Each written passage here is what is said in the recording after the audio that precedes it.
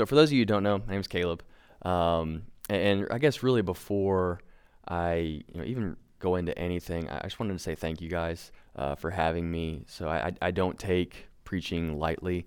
It's something that I get like physically nervous over just because you're handling God's word. I just squeaked in my throat. You can tell things are off to a great start. But I really am grateful, and it's thank you, Chris, for allowing me to be here, and so really just full transparency time. When Chris asked me for the Sunday following Easter, like immediately I wanted to drop like a bomb sermon. Like I wanted the fire to come down. I wanted the flaming tongues. Like I wanted it all to happen and just preach this like magnificent sermon. And so, what I did, like any good pastor's kid would do, is I tapped into the ultimate resource being my dad. Because I know he's got like stock sermons for days.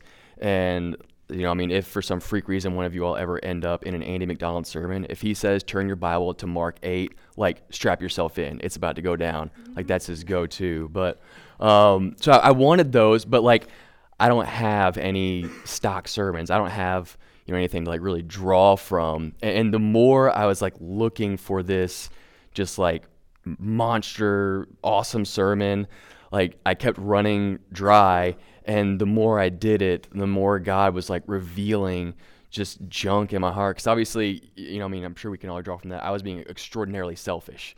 I was really relying on myself. And in doing that, in trying to figure this out, what God really did was he showed me a lot of kind of just junk and he was like, hey, I want you to talk about that. I was like, I really don't want to, but so here it is, a guest speaker, just talking about like his struggles and stuff. So you're welcome. But really, I think what was really shown to me just kind of through these last couple of weeks was, and just to put it bluntly, just complete spiritual immaturity on my end. And how that was really manifesting itself was just extreme undiscipline. And so I know, like, some of us, when we hear the word discipline, immediately, like, we start to cringe stuff because we don't want to be disciplined. And then on top of that, it's like, who's this ugly-looking 12-year-old telling me to be disciplined? I'm 26, so back up. But and a lot of what I'm going to say, it might seem elementary, and whenever I was kind of like going through these feelings and what I felt God was teaching me, I was like, I should know that. I've been, going to church my entire life. Like I mentioned, my dad's a pastor. I've professed faith since I was 6 years old, and so kind of these things that he was evoking within me, I was like, this is stuff that kids deal with, not grown men that are in seminary. But I really ultimately feel like the reason why he made it very clear this is kind of the direction that he wanted to go is because I truly feel I'm not alone. In even the most mature believers can fall into stints of immaturity and stints of really just selfishness is kind of how it manifested itself. So where I'm going to be reading out of it is Ephesians 4, 1 through 6. And so I'm just going to go ahead, read that, pray, and then talk a little bit about that. But it says, therefore I, Paul, the prisoner of the Lord, implore you to walk in a manner worthy of the calling with which you have been called, with all humility and gentleness, with patience, showing tolerance for one another in love, being diligent to preserve the unity of the Spirit in the bond of peace. There is one body and one Spirit, just as you also were called in one hope of your calling. One Lord, one faith, one baptism, one God and Father who is over all and through all and in all.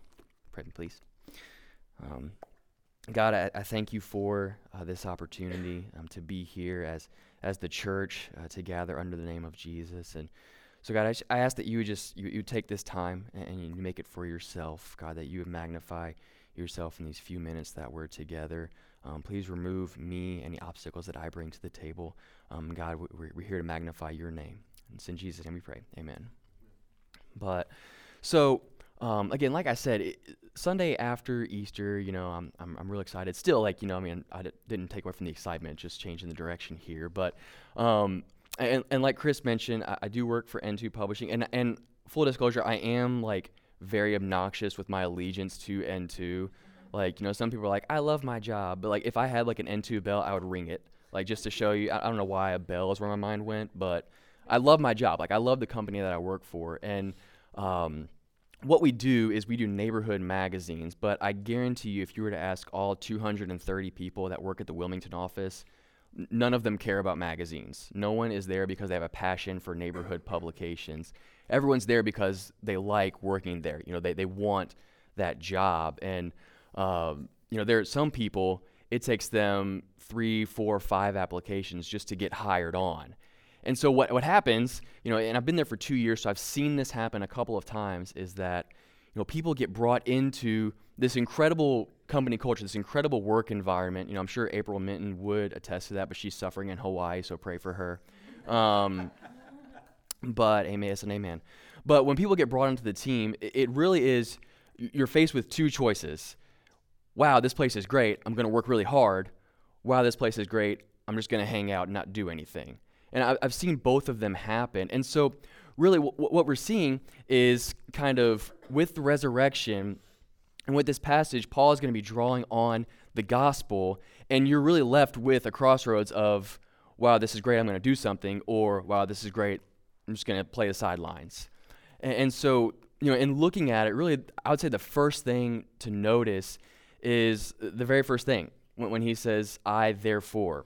So Liz and I, we taught a Christian kids camp called Centra Kid, and the big thing to do for kids, like that, they just really loved it for some reason, was, hey, when you see the word therefore in the Bible, it's there for a reason. So this specific one, this one that Paul's saying therefore, is he's drawing on the first 3 chapters of Ephesians. So Ephesians is split up 6 chapters. The first half is kind of like a theology, gospel presentation, and the second half is more practicality.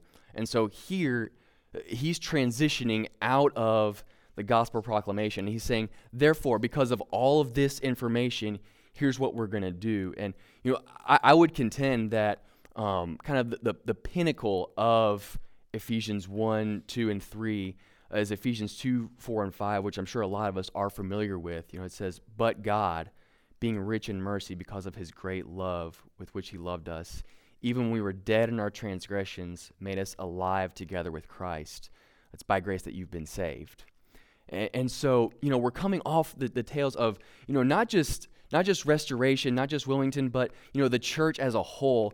Last week, all around the world, we were celebrating the resurrection, and we were all, championing what Christ has done on our behalf, and that, his claims are truthful, he is real, and he's sitting at the right hand of God now. We celebrate that, but now we truly are left with what's next? What are we going to do with that? And so, like in this verse, I, therefore, because of the gospel, I implore you to walk in a manner worthy of the calling with which you've been called. And so, this is the one that wrecked me. This is the one that really got me. Because if you really read Paul's charge, that is a weighty thing that he is putting on all believers. So walk, and I'm sure we can all gather from that, walk is just how you act. And then the calling with which you've been called is to your salvation, to the gospel. So basically what Paul is saying is conduct yourselves in a manner that reflects the gospel. So you are charged to show the watching world the love of Christ.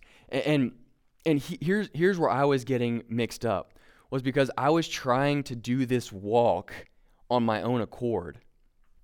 And I'm sure that all of us, when we hear that, we're like, yeah, Caleb, we know, like, you don't do things on your own. You draw from the Spirit and stuff like that. But, we can get so caught up in life and in circumstances and work and our jobs that we completely miss the fact that we have slowly but surely stopped relying on the Holy Spirit and started relying on ourselves.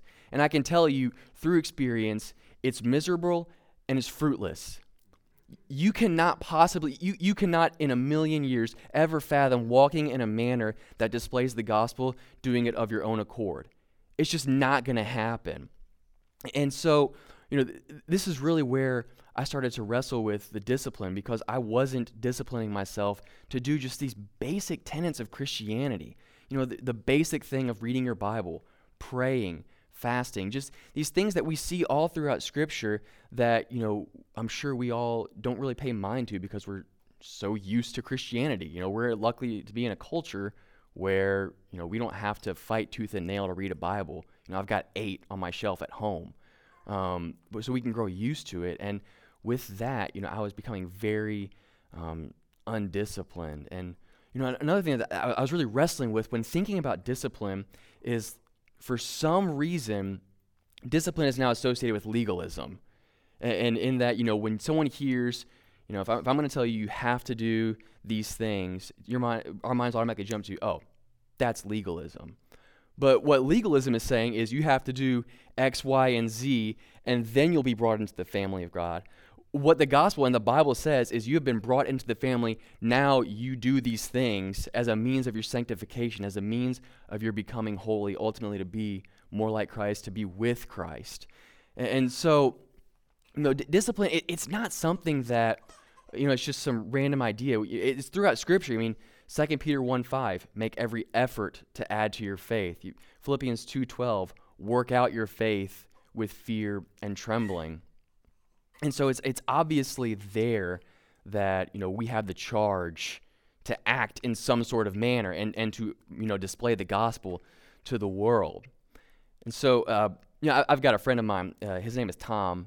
Tom and I, we bonded over the fact that we're both from Kentucky. We're a very proud people that don't wear shoes. But Tom, he's a pastor in New York City, and we both worked an event in Florida where we got to know each other pretty well. And he was telling me about, he got saved as a teenager, and he can show you right now to this day. He has the Bible. He would go to church, and the preacher would have these just profound sermons, like these really, really great eloquent speeches and things like that. And all in the margins of Thomas' Bible are the letters YBH. So it'll be next to some really great passage, YBH. It's littered throughout the entire thing. And what it meant was yes, but how?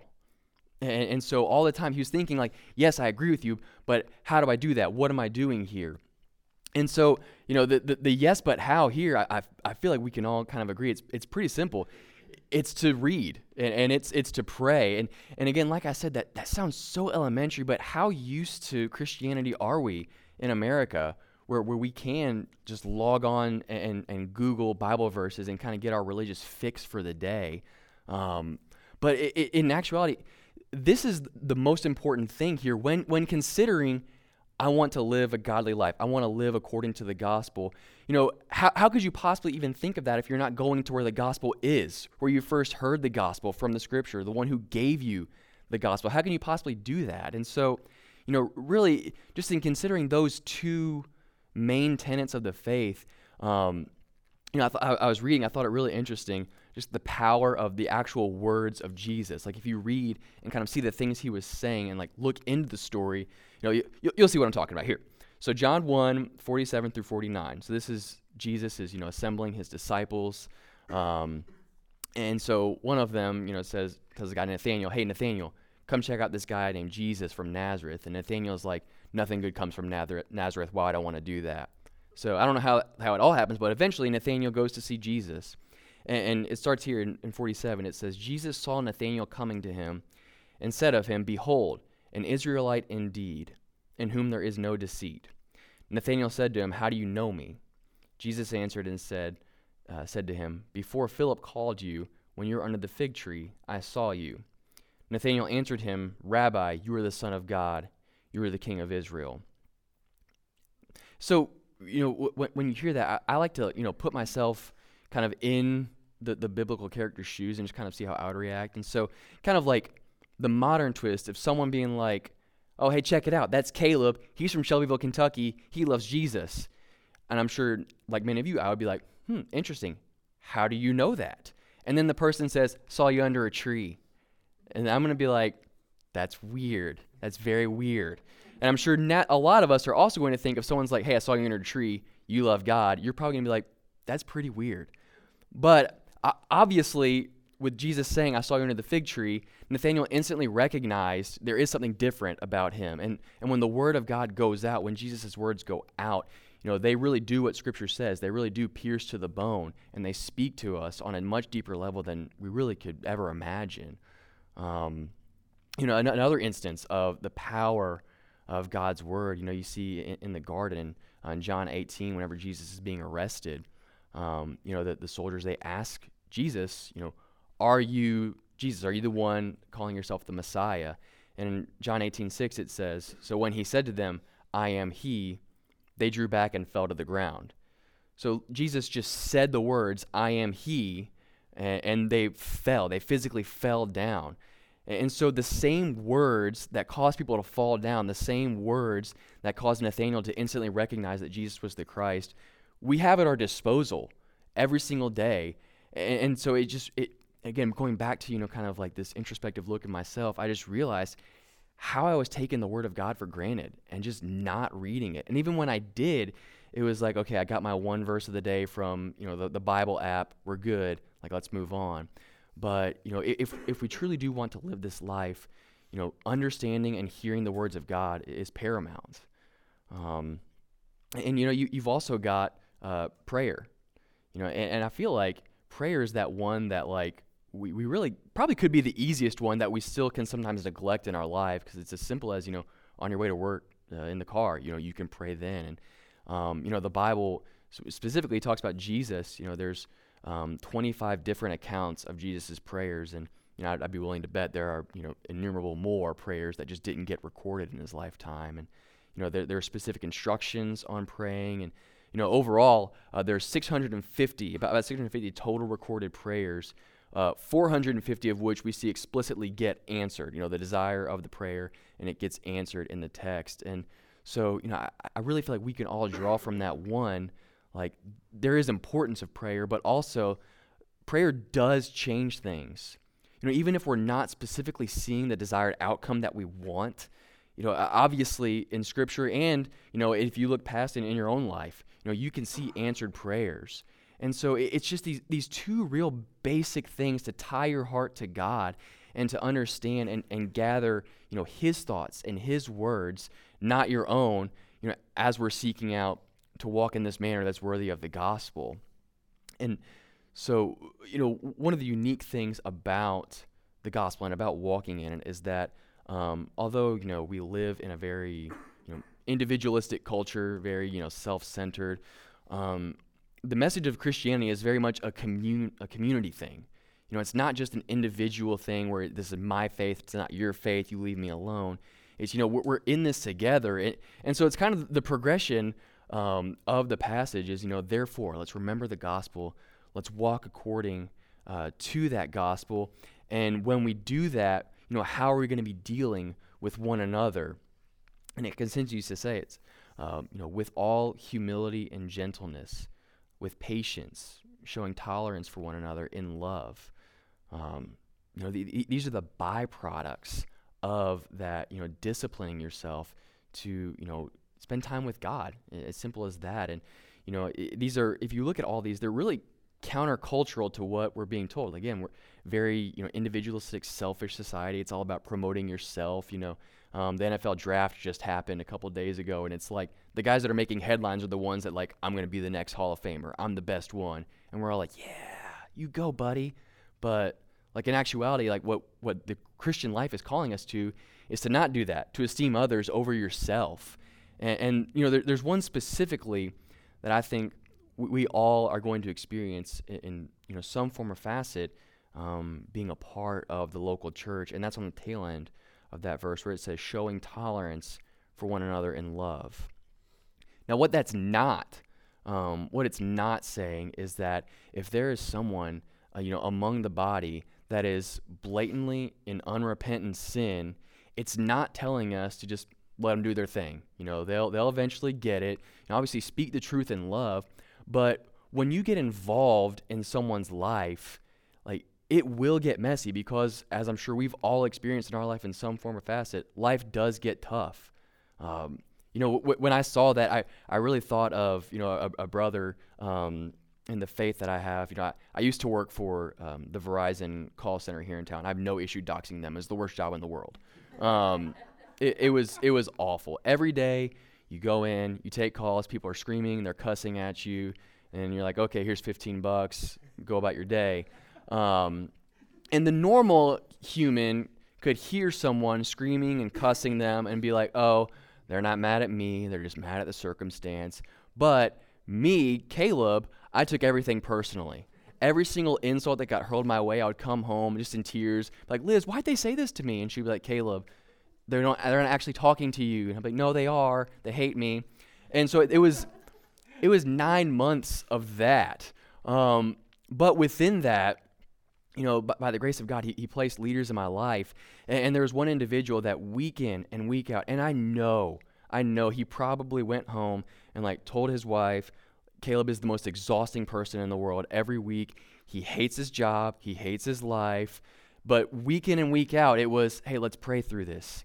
Hey, let's talk about this. What happened? That does stink. I'm sorry he said that to you. Kind of consoling like a child.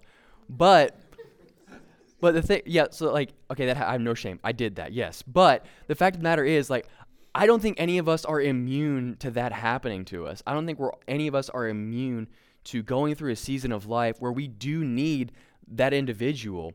And so, in our studies of the scripture and us allowing the gospel to take hold in our life, it allows the capacity to deal with those more difficult individuals that are going through the more difficult seasons of life, because they need the gospel and they need the message just as much as we do, even though it might be a little more difficult or inconvenient to us.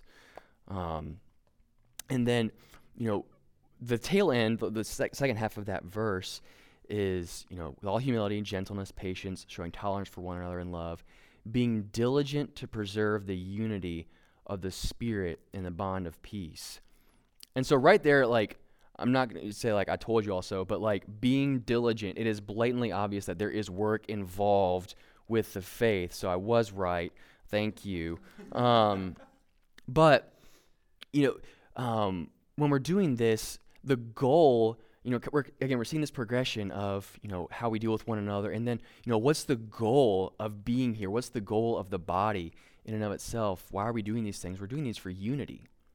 We're seeking unity amongst each other so that way we can go out and we can proclaim to the world, the mysteries of the gospel, and we can proclaim the gospel. And, how are we going to be diligent to preserve the unity? Well, we're going to treat each other with humility and gentleness and patience and show tolerance for one another. And then how are we going to do that? Well, we're going to walk according to the gospel. We're going to base our life off of that. And ultimately, it's going to draw us right back to that therefore at the very beginning. It's all stemming from the gospel. Once we have a proper understanding of the gospel, these little things are all going to fall into place. So that way we, as a unified church, Big C, are able to go and proclaim the message. And then how Paul kind of wraps this specific section up coming out of, this deep theological writing into the more practical one, is he reminds us of how we're going. You are going, there is one body and one spirit. So when he's saying one body, there is one church. So it's not like we have to divide ourselves up into different factions. It's one unified effort, one body with one spirit, just as you were called in one hope of your calling. One Lord, one faith, one baptism, and one God the Father, who is over all and through all and in all. And so, obviously, we have a call to be unified, not just because it's a good thing, but we're unified because the gospel is one unified message, and it's all coming into one summation that Jesus Christ is who he says he is. He has done what he said he has done, and he will come back as promised for all of us. And so, kind of with the tail end of Easter and how we're going to respond to the gospel message, I feel like I don't have to tell the believer that the goal is to go and share the good news of Jesus Christ. And the confidence that you can have is, I feel like at the very end of this, one God and Father who is over all and through all and in all. That same God that saved you and me, that same God that sent his son to the cross. Matthew 28, the Great Commission, it says that he is with us always to the end of the age. So as we go out throughout the rest of our week, we don't have to be scared. We don't have to be super nervous talking in front of, 15, 18 people about God. We can go out boldly and fearlessly and proclaim the gospel. And, my encouragement to everybody here is, don't take the example that I had for the past, I don't know how long it's been. I don't know when last time I assessed my lack of spiritual discipline, but truly think about it. Think about your prayer life. Think about your reading. Think about how you're letting the gospel infiltrate every aspect of your being, because there's no possible way that we can walk according to the gospel outside of the gospel itself, outside of Jesus. So, and if that is you, and you obviously need someone that's just as messed up as you to talk to, I am here. I'm more than happy to talk to you about that. But thank you guys so much, and let's pray real quick.